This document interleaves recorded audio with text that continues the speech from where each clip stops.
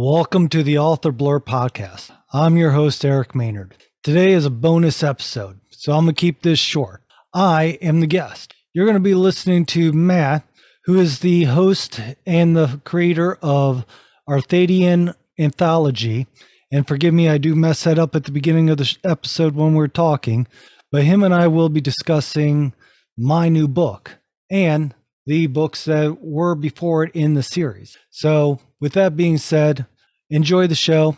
I hope I entertain you, and I look forward to talking to you again at the end. Thank you. Author Blurb podcast. I'm Eric Maynard. If you're watching the video, you might notice that I have a different background because today I'm the guest of the show. I'm being hosted by Matt, who is the host of Arthadian, we've done this a few times before the show and I still messed it up again. Arthadian Anthology.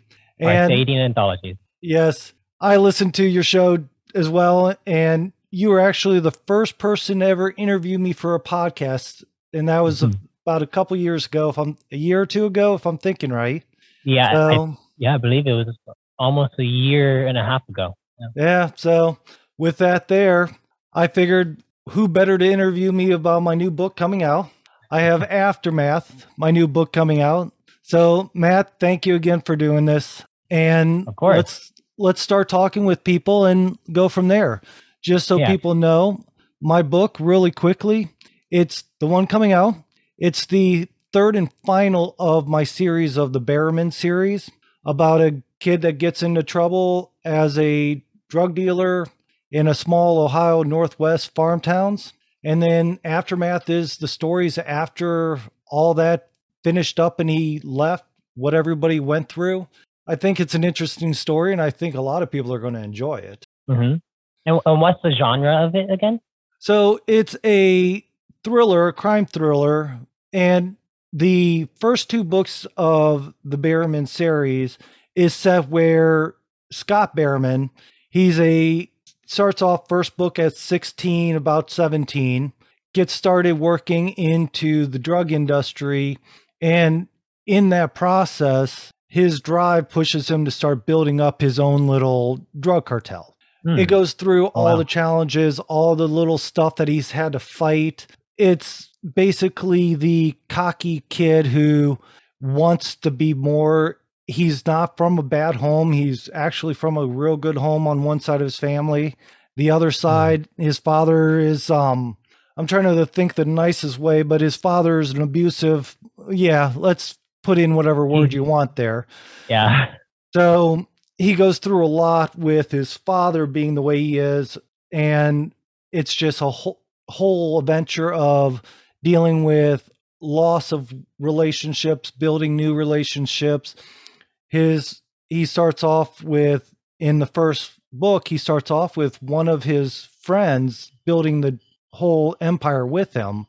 And not to give too much away, but when you go on to the second book, you realize that friend became a competitor or a enemy in a sense, even though they still remained friends. So there's a whole lot of conflicts through the books that don't just focus on, okay, this character, he's pinpoint lasered on, I have to build my empire. I have to do this. I mean, if you remember back when you were 16, 17 years old, everything seemed so dramatic. Everything was so important. And all those hormones running through your body.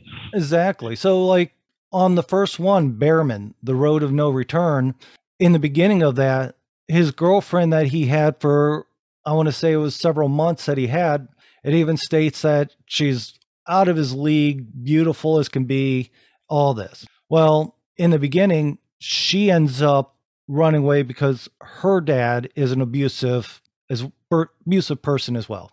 And during a conflict, and the mother and his girlfriend finds out that they have the option to be able to get out of town while her father's locked up in jail for being a bad word.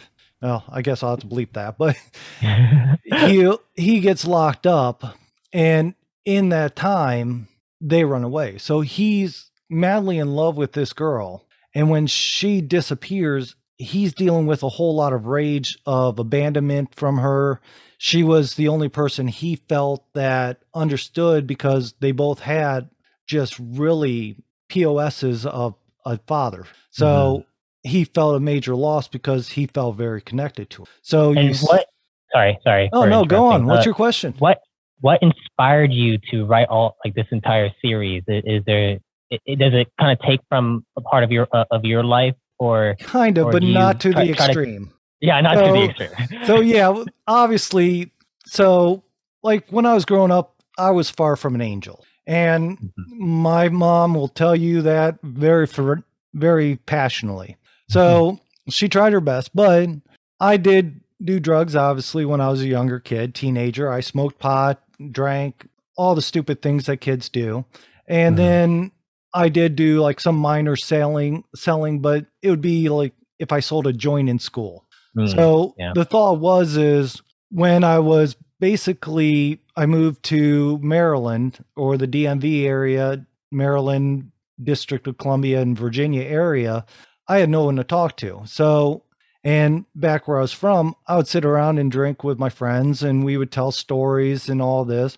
I didn't have that when I moved here. So when I moved to this area, I started to put together started putting down stories.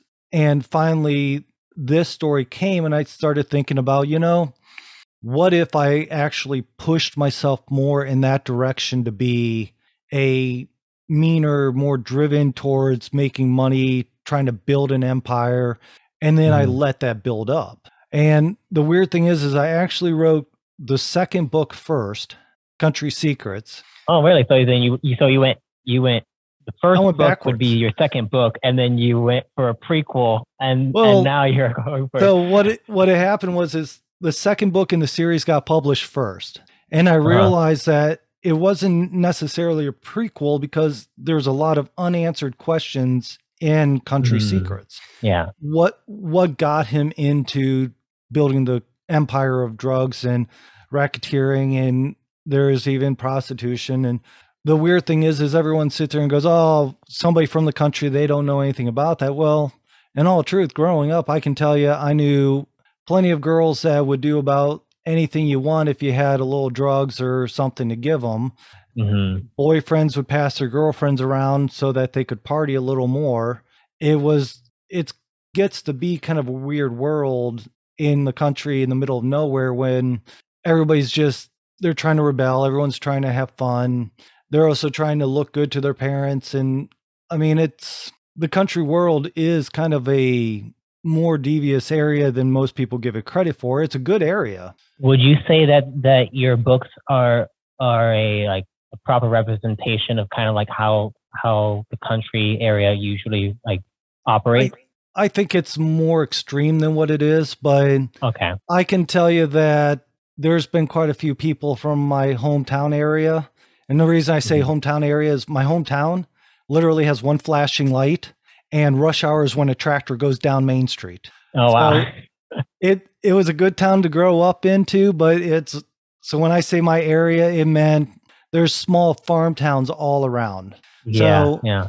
There's been people that's read my book that sat there and goes, yeah, my kid told me about them experiencing similar stuff when they were growing up. And so it's kind of taking it to extremes, but there is a lot of it that happens where like the drugs, they're very prevalent. I could have gotten any drug back in the 90s I wanted that you could think of. And the weed that I got was usually pretty good weed that I had a strong tolerance by the time I graduated high school. And it's still weed that would a couple hits give me feeling really good. So it wasn't like, and I remember we had cornfields growing around our high school, and kids would actually plant weed in the cornfield so that it wouldn't be detected. So, I mean, that's a good way of hiding it. Yeah. So, and if it gets found, whose is it? Who knows? I don't know. So, I mean, there's all sorts of things like that when I was growing up. And there's even in one of the stories where it talks about, it's the Bearman story where the teacher, his name, which I won't say his real name here, but I refer to him as Bogey. because he got caught picking his nose once in the middle of a hallway. And over years, that just kept going. Well, the guy was a jerk. So I intentionally did every reference to the movies, like the Casablanca movies, where the character was Bogey, which just upset him as could be. And I found it funny. Wow. The guy hated me, and probably for good reasons too. But like I said, he was a jerk. He's mentioned in the book. I do pull a lot of my past into the book. There's a and I forget if it's in the first or second one, but there's a story where I'm with my buddies and a group of girls, and we're dared to go streaking a block down the street in nothing but a pair of socks and shoes. So, mind you, the middle of the night. Well, in doing so, a cop pulls around the corner as we're running, and in the story, it ends up being just me, because what ended up happening in real life is the cop followed me, and I had to run through the alleys, through yards, in nothing but a pair of shoes and socks. So I put that story into the book because I'm sitting there going, how can you write not about laugh? Something that you know? Yeah, and I mean, how can you not laugh at something like that? Sitting there going, I can give details about how cold that concrete underneath the pickup truck was that I hid under. So, I mean, things like that I did put in just because they're entertaining. And again, like I said, I was far from a saint. I'm much better as I got older. Obviously, I settled down, have 2 kids now. My wife yells at me very little, so I'm doing better. That's good. That's good. Yeah, I can't say the same. Sometimes my girlfriend will yell at me, and I'll just be like, "Oh, hey, I didn't know what I did." Well, what I found is, yes, honey, I'm sorry, honey, and a lot of times, I'll be honest, I do stupid things, and I'm well aware of it. Other times, it's all do. We all that do. is true. But you smile, you nod, and as long as you're in a good relationship, you say, okay, let's let this cool down and then come back and see where everything else goes. So, but here's the one thing I do love is, and again, you can't on the video, if you're watching it, you really can't say too well, but on the cover of the book is actually a picture somebody took. The whole cover is a picture from Rising Sun, Ohio, out in the country from one of the peoples in the farmlands that I got. And it's my mom's house where the trees, I edited it. So it's an actual on-site picture. So you can kind of see the tree and the stars and all that stuff. That's really cool. So it's a full-on picture of where you live. Yeah.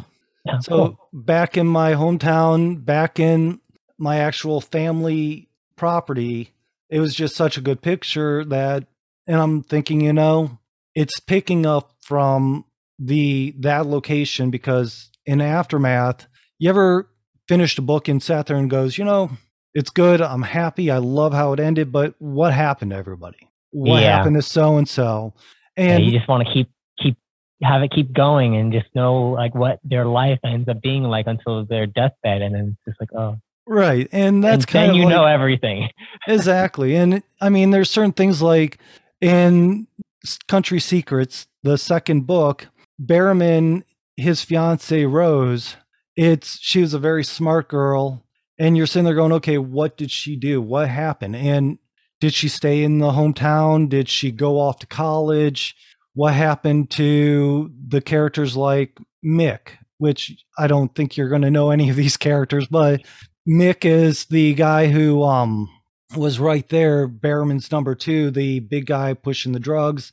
And so he was actually very important in the first book in making Bearman be able to grow his business. So like, for an example, with his story, he doesn't leave the hometown area. What he tries to do is pick his life up after trying to figure things out. And in doing so, he ends up facing somebody that, because, your history never gets forgotten in a small town. So a young snot-nosed kid remembers the stories of him and Bearman and all this, the things that happen, to where he's literally this kid is trying to build up a name and wants to be as big as Scott Bearman it was. So Mick trying to get his life back in order, get away from all the craziness. He has to deal with this kid coming in and trying to, one, make himself look like he's as big as they were. And when Mick didn't accept him, he gets angry. And that just blows up and causes a whole story to go through. And it's a story of what Mick has to deal with to close that chapter of his life for good, to be able to move on and be successful in his life. So, I mean, there's several stories that just go on, like Rose, the fiance, what she has. There's even the Mark Himley, the guy that was the friend that helped start the whole thing in the first book. Even in the second book, something happens and Mark leaves. And this tells you, kind of gives you an insight of, after Mark left, he started building his life in a whole different state, in a whole different area. And Mark just never wanted to be the villain. He didn't want to be a villain seen in any way. And that's kind of why he ran away. Mark came from a crappy homestead. Parents were drug addicts. Brother was just a POS himself. I mean, it was really not a good situation for him. And everything he did was to try to help his family. After things happened, he's like, I have no reason to stay. He left. And this goes into telling also in Aftermath what he did. It's actually, his story is actually a very thrilling story that kind of got me excited as I was writing it, which a lot of stories you can read and sit there and go, you can get excited about, you can be like, holy crimey, I didn't know that was going to happen, or where did that come from? Or I can't believe that just out of standard everyday life, that's something little, because people that don't face or don't have the background, so they just kind of let things go, or they stand back and they watch.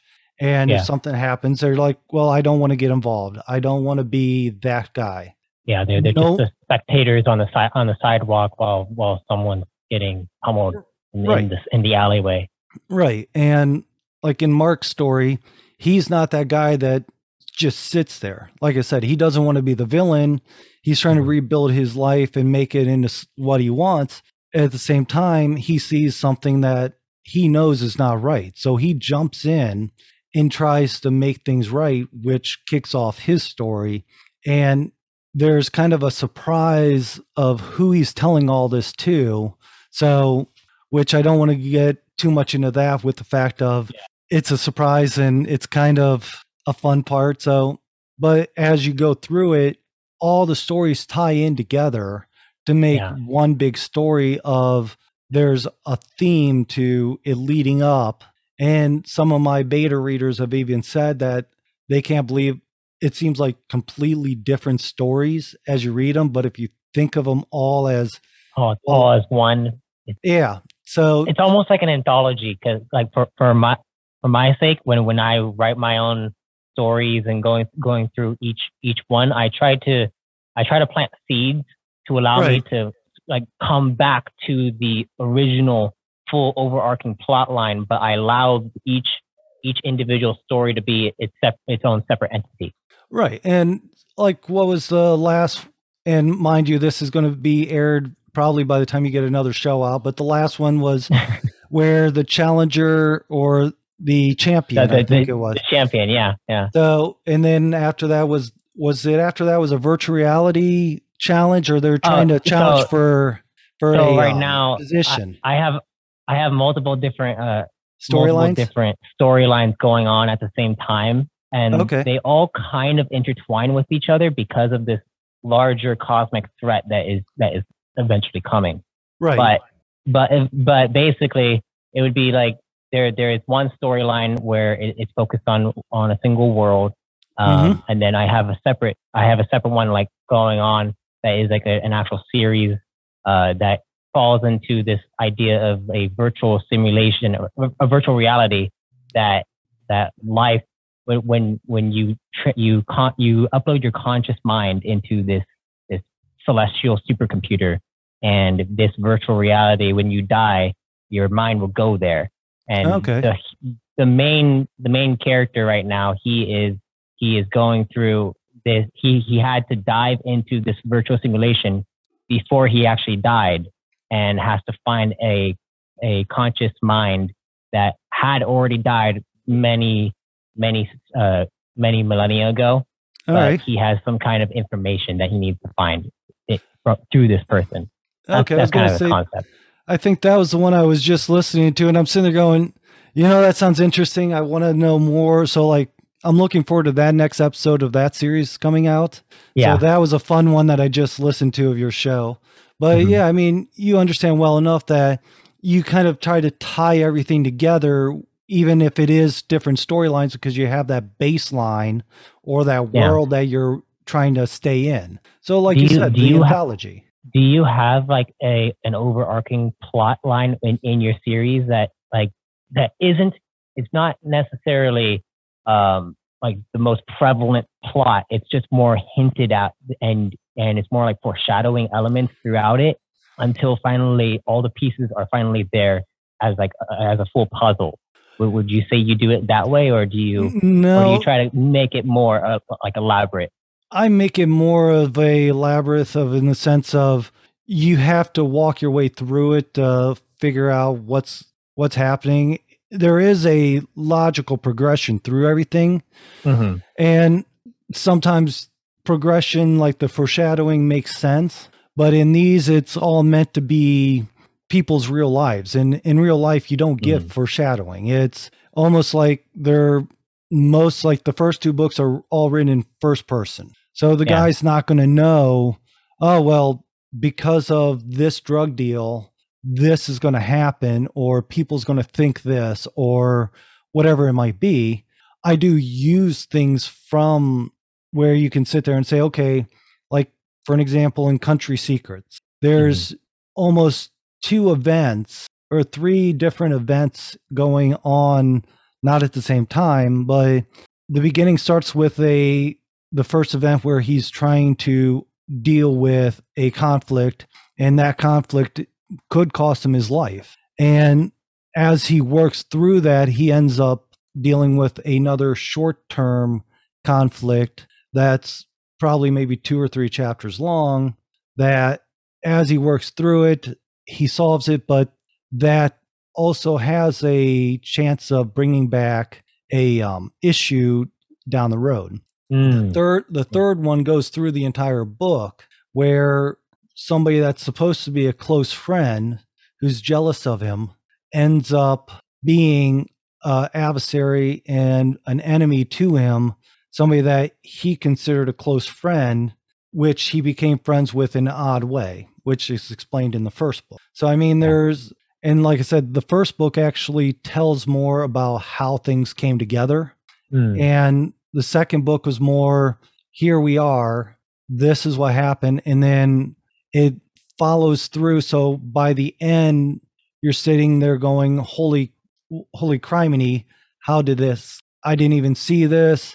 And if you actually read the books, a lot of the locations that are mentioned, not a lot, almost every one of them are real places that are in my hometown areas, places I've been to, things that are still there to this day.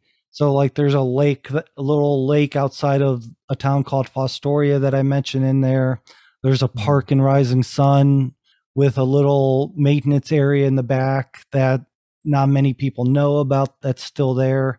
I mean, there's all these different things. And growing up originally, like the maintenance little area in the park, I grew up years going, okay, this is this section of the little track that went around the park. Because in small towns, your park is a big grassland with a running path made of stone and some little bit of equipment, a baseball field, and a lot of grass, and that's it.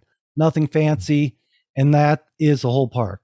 But I spent years playing there. I played basketball there, broke my ankle in that park, all because somebody fouled me in basketball.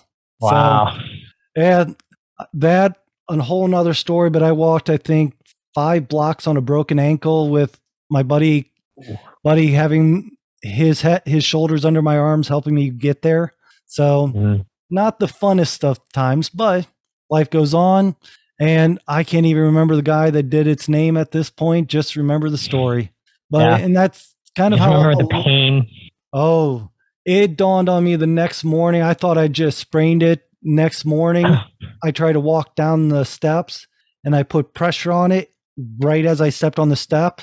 Next thing I Ooh. knew, I Oh. was rolling down the steps. Just, it was Ow. horrible. So, Oh. but Ow. things happen. So what time period does your series take place in? So it all takes place in, well, the first two books take place in the mid and late 90s. So Okay.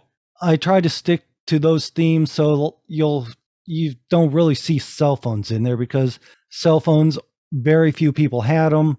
That's back when they Mhm. charged like $10 a minute kind of a thing. Yeah, I I don't remember remember. those days. I was a kid with those days, so Yeah, so yeah. I was actually just graduating high school when the old Nokia phones came out, which Oh I don't think too many people's going to remember the Nokia phones. no, But the dinosaur phones that yes, the ones that. But could the weird survive thing a is, nuclear apocalypse. I'll tell you what though. I remember my first cell phone. That thing, I would charge it on a Monday, and then I have to charge it till like Wednesday, Thursday, and Yeah. it was just because I was going on a trip, and I'm like, okay, I want to make sure I have battery. So, I mean, it's one of those things that people didn't talk all the time on the phone. People, they went to see each other. That was back in the pager days where you would get a bunch of numbers across the screen. You would go to a payphone, look at the numbers on there and go, okay, that's what it says. I know who's doing this. Mhm. I know what the message is. I mean, that was kind of the original text messages I grew up with. So Yeah. you had to decode messages from a pager. That wasn't the text pagers, but the numbers. So Yeah. that's when all this takes place is back in those days. So it does bring quite a bit of that back. And like I said, I made sure that my memory didn't fail me. So I did go back and look saying, okay, was this actually accurate back then or did this come before or later? So, Yeah. because of course, all of our memories kind of fade on us over the years. We Mhm. remember, oh, when I was a kid, I did this. And then you're sitting there going, wait a minute, no, that wasn't around at this time. So it's one of those things, just like I remember listening to a song that I loved. And I was thinking about putting it into the book as one of those you were hearing it as driving down the road. And then I Yeah. realized it didn't come out till the like 2005 or something. And I'm like, Yeah, our memories really mess with us too. yeah, I know that there are actual like studies where basically when you have a memory, your brain will actually rewrite them over and over again until finally they're completely different. Like that you'll extract different memories from a specific time and put them into one specific area, and you'll think that, oh, this came out during this time, and right. it's pretty crazy to think Oh, yeah. about. Oh, yeah, absolutely. I mean, you have just our minds have so much information in them.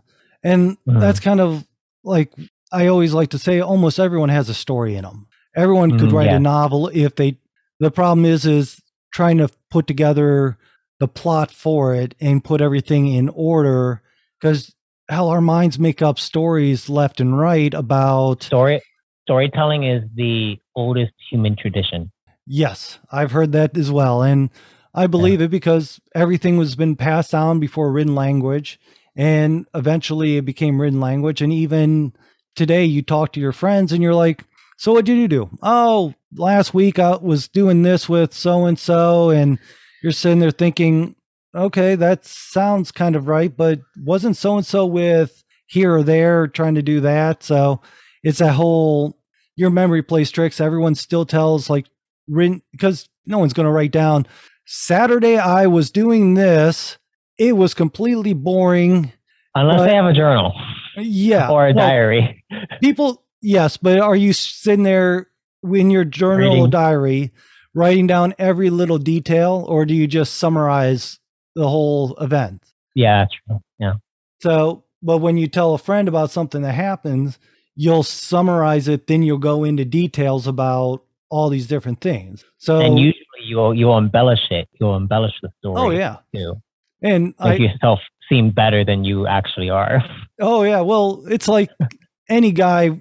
almost every guy I've met, I'll put it this way, when I've talked with them, we all had the habit of, especially when we were younger, when you talk to your buddies about going on a date with a girl, this and that, it's, and I earlier on another show, I mentioned this and talked with another author about this, where it's just that event where you sit there and say, well, we had this great time. I kissed her.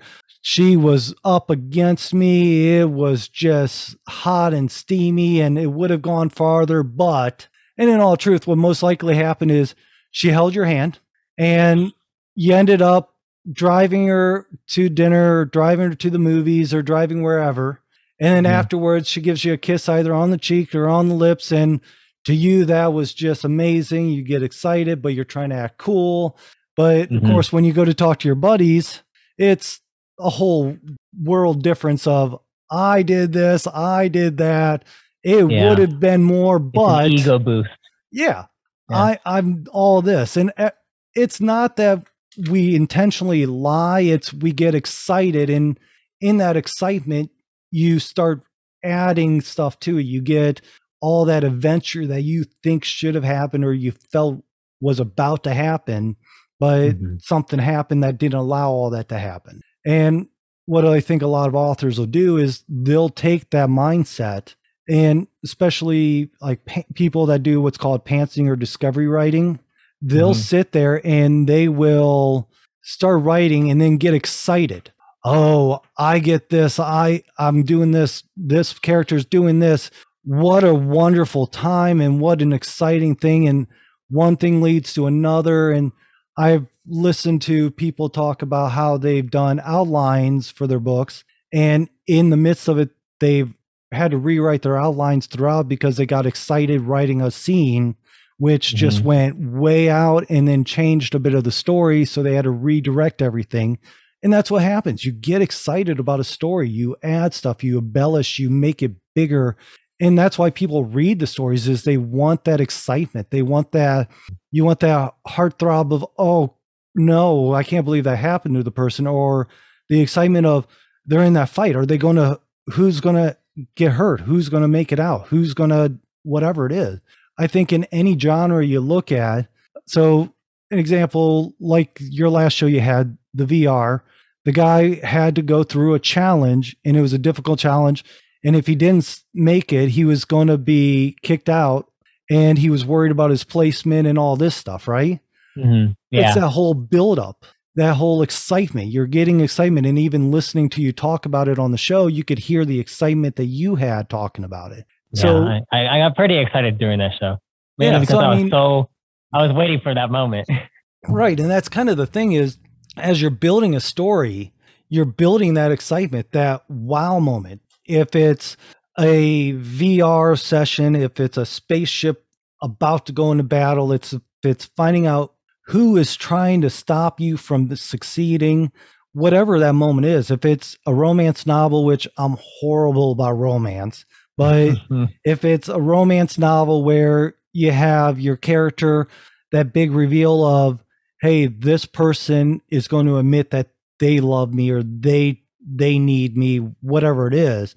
It's that buildup, that pulling the emotional strings. Either horror pulls your fear and your excitement, romance is your heartstring, the adrenaline pumps that come from all these different areas is why stories are there. In all truth, I've come to find that a lot of authors tend to find that they can burn out the story real quickly if they do too much of that.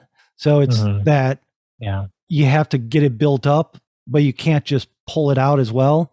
And I try not to do that in these stories either. I try to make sure that everybody's drawn in, it builds up, and then there's the air is being slowly let out so you can feel the pressure relieving. Because it can't be like a huge a burst, or else it's going to feel kind of anticlimactic at a certain point. You have to have a good build up and then allow the pressure to release slowly, so that you can just feel the entire emotionality of everything that's built up be released. Exactly. And I mean, you have to have that attention, that adrenaline, like I said, in any genre. even with your stories that you do, that whole buildup of what's going to happen, who's going to make it, who's going to give that reward. And I mean, I don't I don't have it where it's a constant thing. In my books, it's you build up, you'll have emotional where your heart's sitting there going, oh, criminy, I can't believe he had to deal with that. Or in aftermath, I can't believe that this happened. That's sad to hear, or that's wonderful that he got this, or whatever it might be. I mean, you have to have that in everybody, or I can't say everybody. There's been a lot of people that's read the books that I'd never even talked to, but the people I have spoken to that's read the books have told me that they enjoy. It's not a complete build up just for that letdown. I've read books where you just end up so excited and you're getting built up and you're sitting there going, wait a minute, there's only so many pages left. And next thing you know, it's like a balloon pops, everything collapses, everything is destroyed.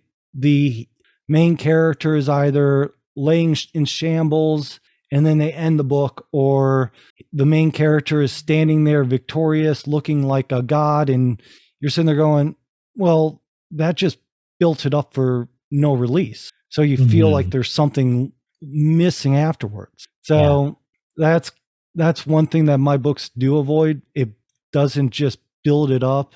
It gets you there, and then it gets you just feeling the attachment.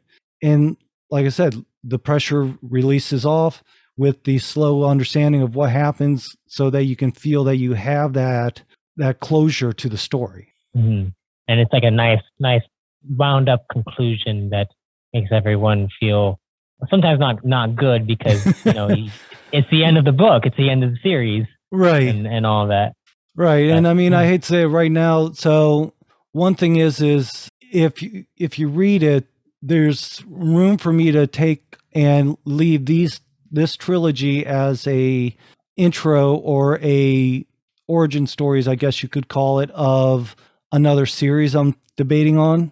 It's so I'm looking at either one of two options. I've been dabbling a little bit with sci-fi, and I've done probably I enjoy sci-fi 5 chapters, and it was a sci-fi fantasy kind of mixture. And I just had to trash that story because after so much, I got to a point I'm like, okay, I can't do this. Now I'm kind of looking at another option where it's a mixture of because ideas, everybody that ever puts together a story knows that everybody has ideas. There's thousands of them.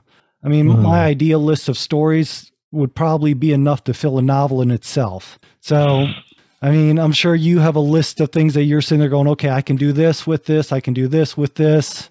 I have a little bit too much, and it's upsetting because, when you have so much that you can do, but you're just one person, and you can't spread yourself out too thin, or else you're never going to finish the things that you actually want to finish, that you actually need to finish in order to be able to get to those next things. Exactly.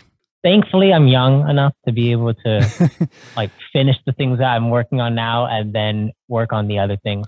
But I mean, well, you can also experiment a lot too with what you're doing and things like that. Where you can go, because, and I've said that I think that you should put some of this into a novel, some of your stories into a novel. Actually, that's something I'm starting to do. I actually started it yesterday. Very good. But my next saga inside the podcast, my plan is actually to write it out as if it is like a novella. Okay. And then potentially publish it as a separate thing and have it be like a connected thing to the actual podcast story. Okay. Well, when you do that, definitely let me know. I want you on the show so we can have that go through as well, because like I said, I do get into your story, so I definitely would enjoy that. Plus, I always do enjoy talking with you. But yeah, I mean, with that being said, there's so much to be discovered. And with stories, I know that my stories, you have Bearman, A Road of No Return, the first book in the series, Country Secrets, which is an exciting book in itself. And then Mhm. the one that's coming out called Aftermath. Aftermath. That's Yeah. a collection of short thriller stories that basically is a buildup of telling the story after the story. Even in my Mm. dedication, I put in there that it's dedicated to all my friends from my past, because as my stories with them ended, and over years I found out different things that's happened with them, this and that, it made me realize that just because my story with them ended, just like my as well with them, they no longer have me in their story.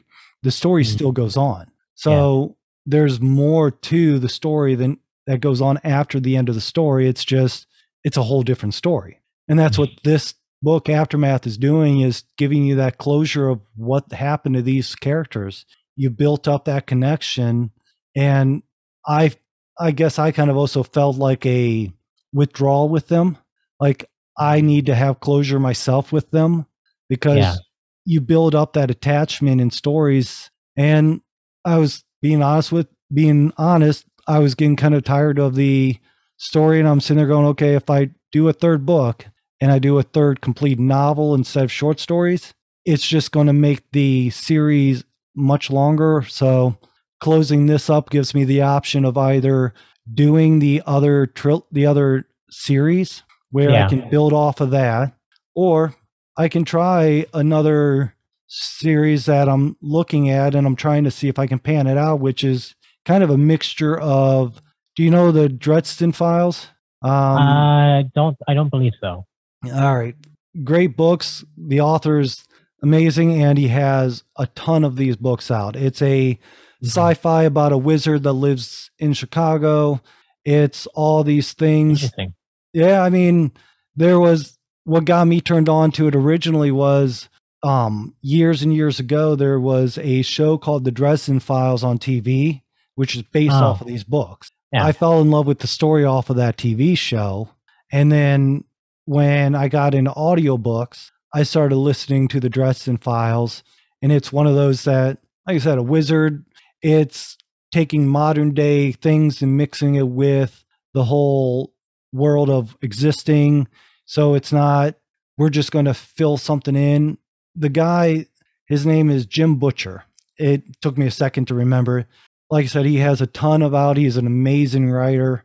So, but I kind of took the concept of that. And then there was a TV show years ago called Sliders, where these guys they go through a portal and they go into different versions of the world, different, the multi-universe theory, Yeah.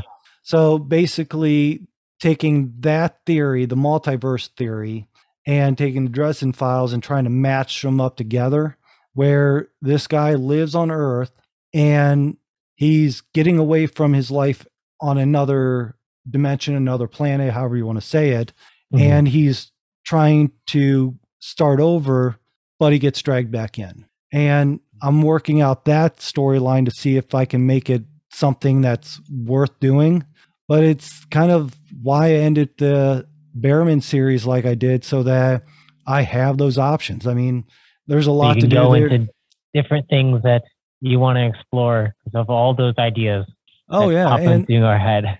exactly. And I mean, in all truth, right now, I'd love I'd love to explore them both, but Hmm. between the podcast here, the fact of the Which I kids, love, by the way.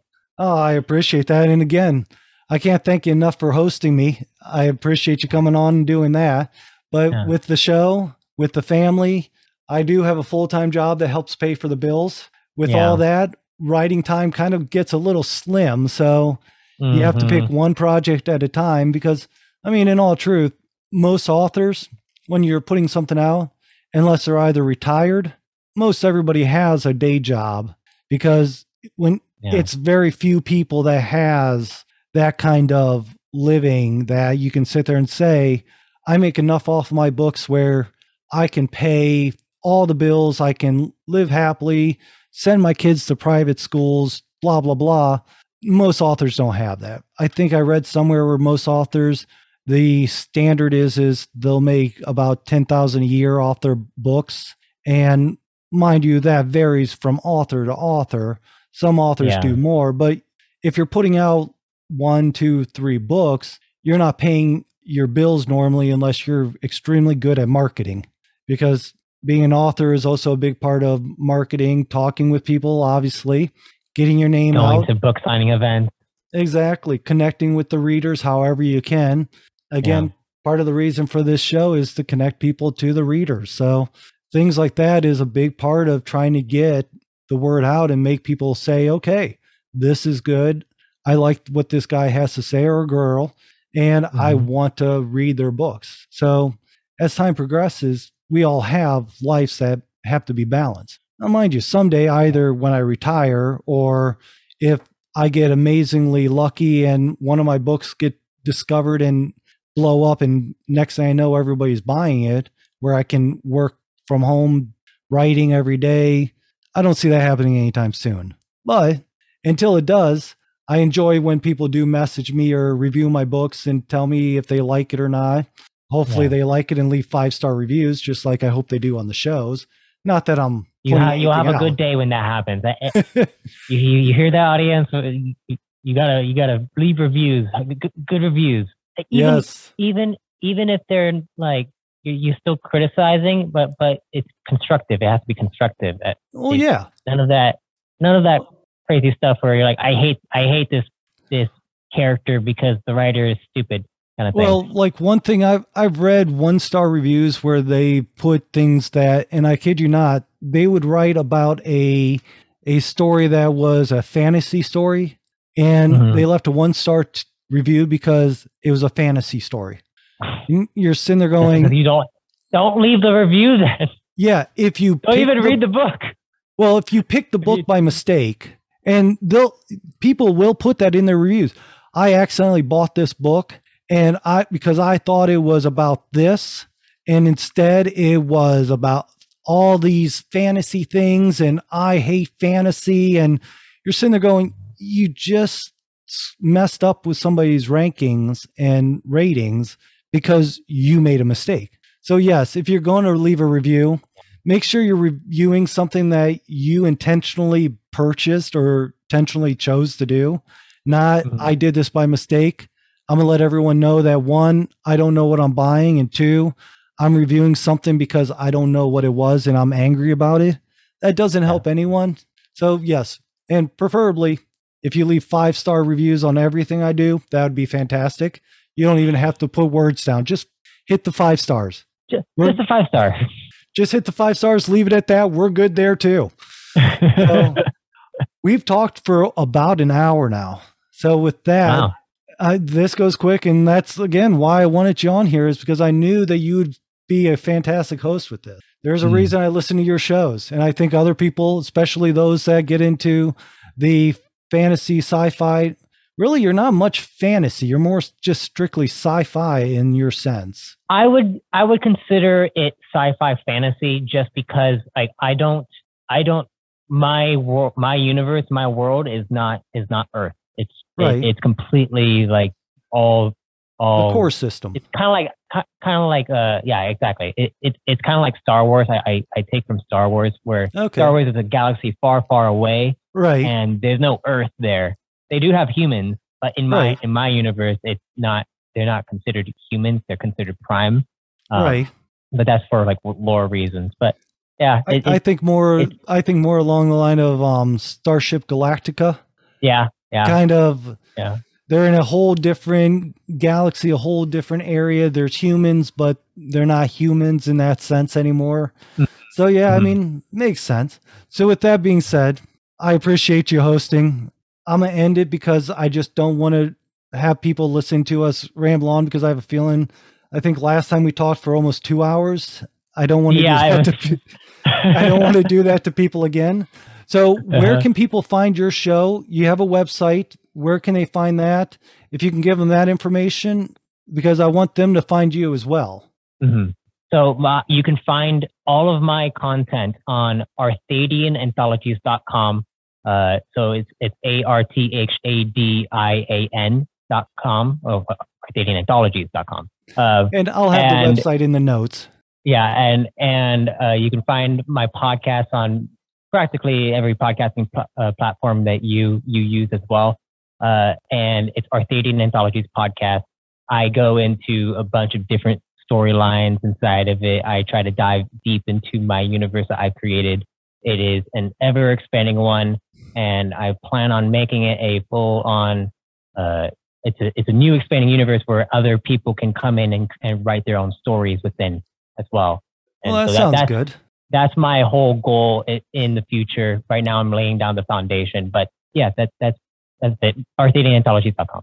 Right, and I think you're on your third season as well, or is it the fourth season? Yeah, I am going to be finishing my third season by the beginning of July is when the third season will be finished. And then I'm going to be taking a hiatus and working on my tabletop role-playing game and focusing more on that. Okay. Well, sounds good. And thank you again. And for anybody looking for me, you can find my profile on authorsblurb.com, my author website, eamaynard.com. All this is going to be in the show notes. And of course, I'm going to pitch this all again in the finishing notes that I talk about after the show. But Matt, if you can hold on for me for just a second, I'm going to stop the recording. And again, thank you very much. So hopefully I entertained you. That was a conversation. I know it was a bit long, but I think that it was good. I always can talk to Matt for quite some time, and it's hard for him and I to be able to schedule these kind of conversations. So I encourage you to also go to his show, Arthadian Anthology. Listen to him, especially if you're into the fantasy sci-fi kind of thing. I think you'll enjoy him. With that being said, don't forget to go to authorblurb.com. There you can find profiles on the guests that are coming or the guests that have been on the show. You can find past episodes to listen to, or find where you can listen to the episodes on your favorite streaming service. You can also go there and click on the tab that says Show Support. On Show Support, there's 3 different options right now. You can either donate by buying me a cup of coffee. You can donate with crypto. And now you can also buy my books if you want to get something a little extra out of your money, because it doesn't hurt to support the authors. With that being said, thank you again. I look forward to seeing you soon. And if you enjoyed the show, give a rating, 5-star, thumbs up, wherever you're listening or watching, and we'll see you soon. Thank you.